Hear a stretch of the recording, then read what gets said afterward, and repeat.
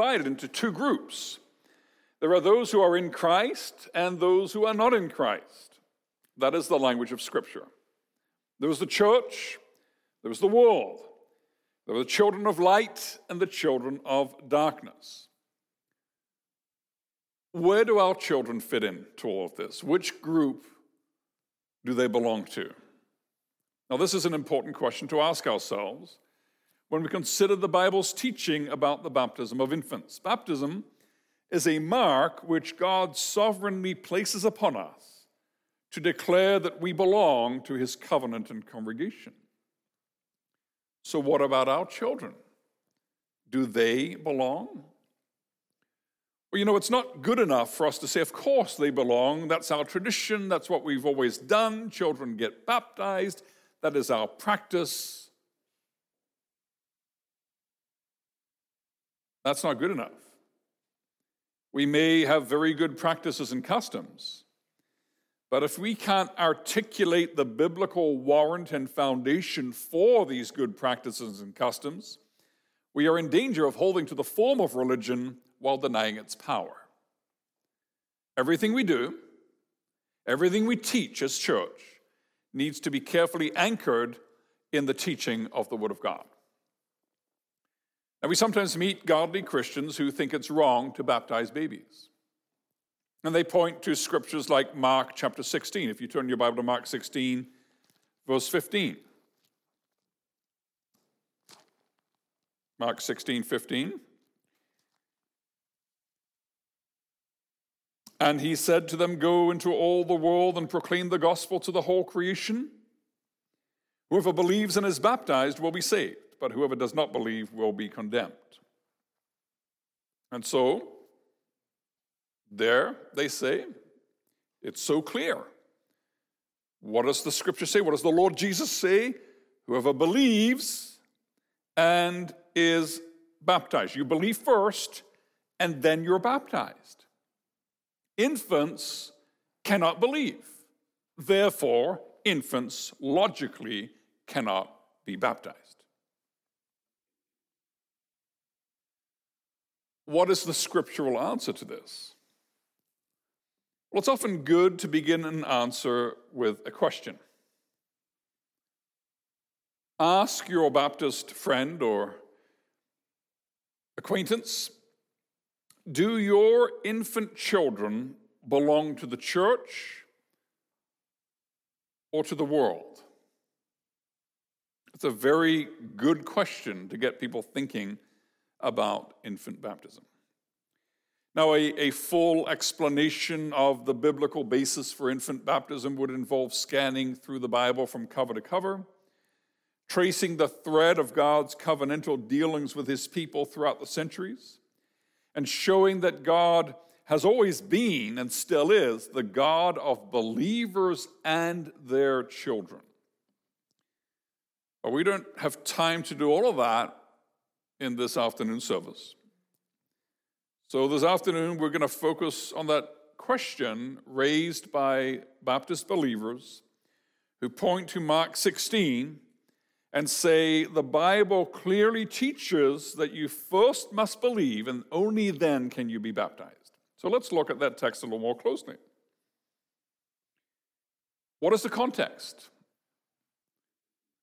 So always what you got to do when you're trying to understand the Word of God, you read it in its immediate context, in the surrounding verses, in the chapter, in the section of the book, in the testament in which it is, in the place in which it is in the history of redemption and revelation.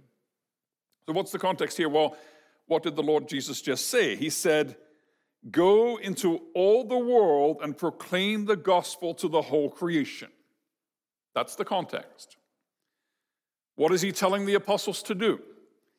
He's instructing them that because of what he accomplished on the cross, he has broken down the dividing wall between Jew and Gentile, and now membership in the covenant people of God is not restricted to the Jews only, but now people from every nation, tribe, people, and language are invited into the family of God. In other words, the context of these words of Jesus is the preaching of the gospel to people who are not in covenant with God. They are strangers to the promises. They are without God and without hope in the world. And when they hear the gospel, they are called to repent and to believe, to call on the name of the Lord and to be saved. And when they do that, by God's grace, then baptism will be administered as a sign of inclusion in God's covenant and congregation. A public, sovereign testimony on God's part that they now belong to the congregation washed in the blood of the Lamb. And that makes perfect sense. An unbeliever is saved. An unbeliever is justified through faith in Jesus Christ. When he or she believes, this is counted to him as righteousness. In other words, the perfect righteousness of Christ is imputed to his account. And because he is now in Christ, he must receive the sign and seal of being in Christ, and that is holy baptism. And that's why Peter says what he says and does what he does in Acts chapter 10. If you flip forward to Acts chapter 10 for a second, you remember Acts 10? Peter's called to preach at the house of Cornelius. He's preaching to Cornelius, to his friends, to his family. They're all Gentiles. They don't belong to the covenant. They're not circumcised. They don't belong to the people of God. Now look at what happens in chapter 10 of Acts, verse 44. While Peter was still saying these things, he's preaching the gospel. While Peter was still saying these things, the Holy Spirit fell on all who heard the word. And what's the result of that? Well, look at verse 45. The circumcised, the covenant members, are amazed. Like, what's going on? Because the gift of the Holy Spirit was poured out even on the Gentiles. And so these covenant members, they're like, wow, look at that. The ascended and glorified Jesus Christ from heaven is pouring out his Spirit on people who up to now have not belonged to God's covenant and congregation. If the Spirit of Jesus lives in them, then they are in Christ. They belong. And that's why Peter comes to the conclusion to which he comes in verse 47. Peter declared, "Can anyone withhold water for baptizing these people who have received the Holy Spirit just as we have?" Peter is saying, well, God has made it clear that they really are in Christ. So if they enjoy the reality, how then can we withhold from them the sign which points to and confirms that reality? And so he commands them to be baptized in the name of Jesus Christ.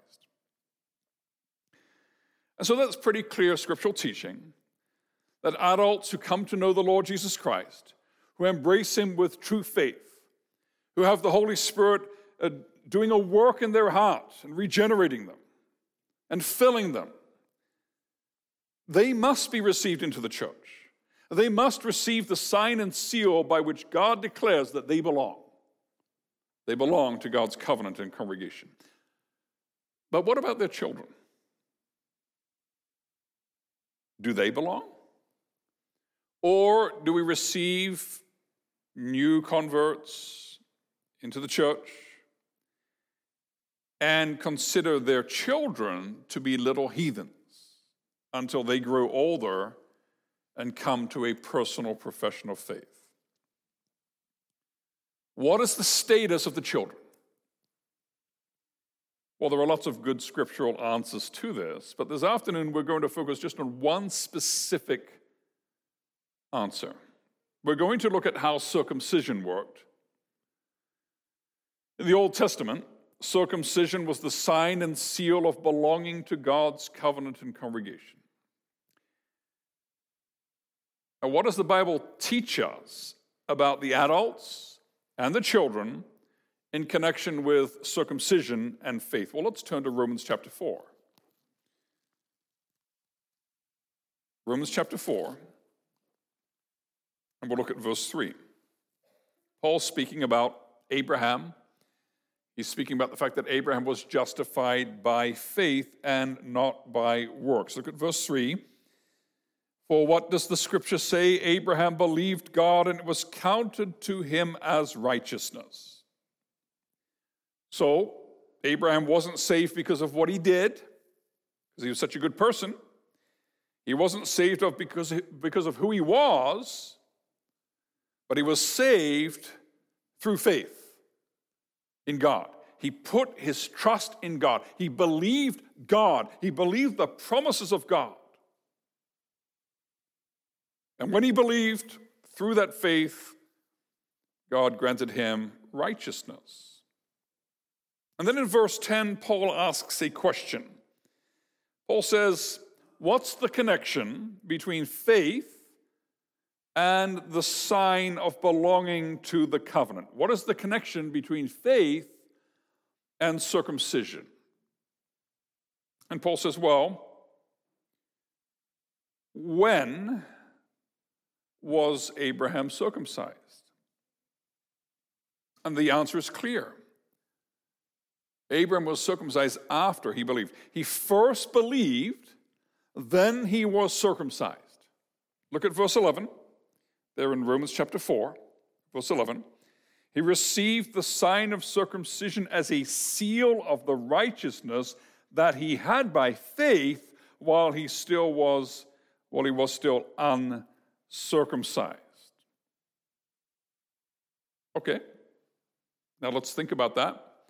Abraham first believed, then he received the sign and seal of belonging to God's covenant and congregation, the sign and seal which declares that you can only be righteous through faith. Okay, that's how it worked with adults in the Old Testament.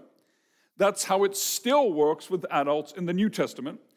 And that's why it makes perfect sense and fits perfectly with what the Lord Jesus said there in Mark chapter 16. Whoever believes and is baptized will be saved.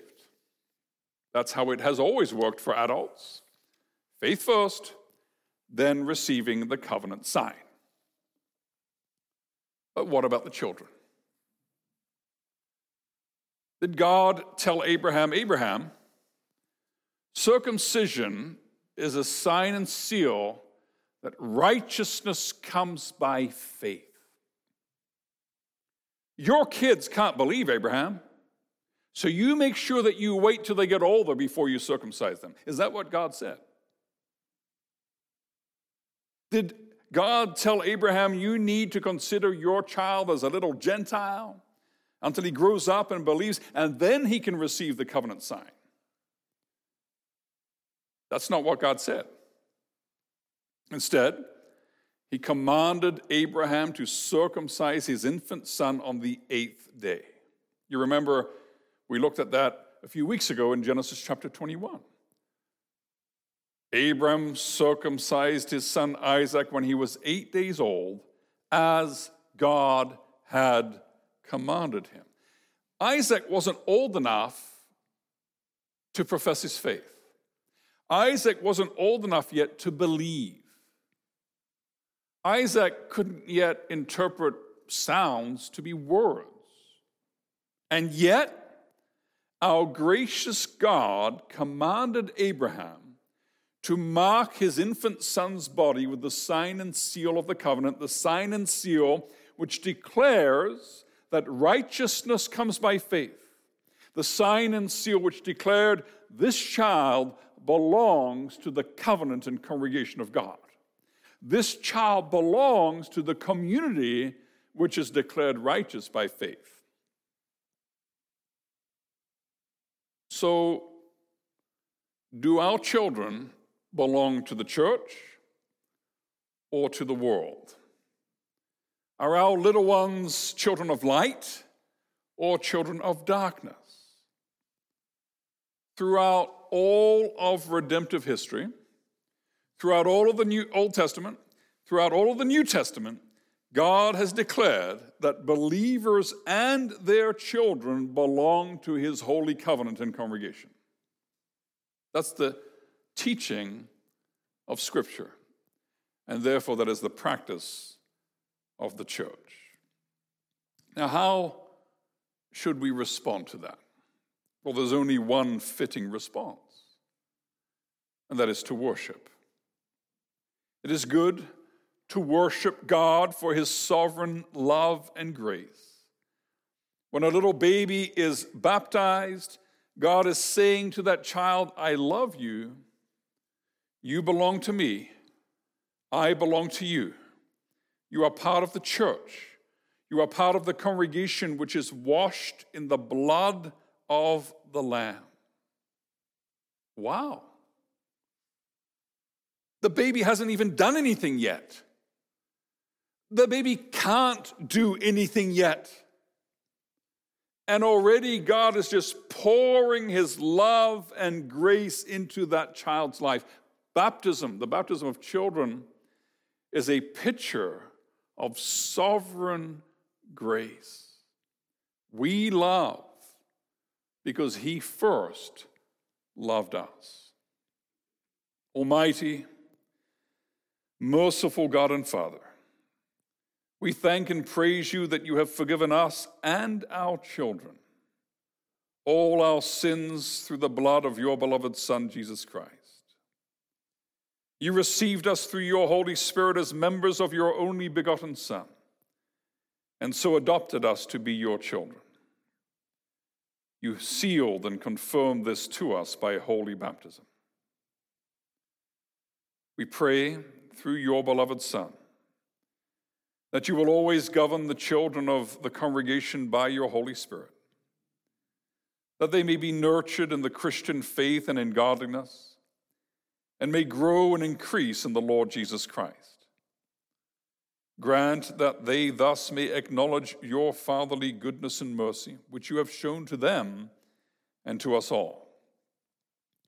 May they live in all righteousness under our only teacher, King, and High Priest, Jesus Christ, and valiantly fight against and overcome sin, the devil, and his whole dominion.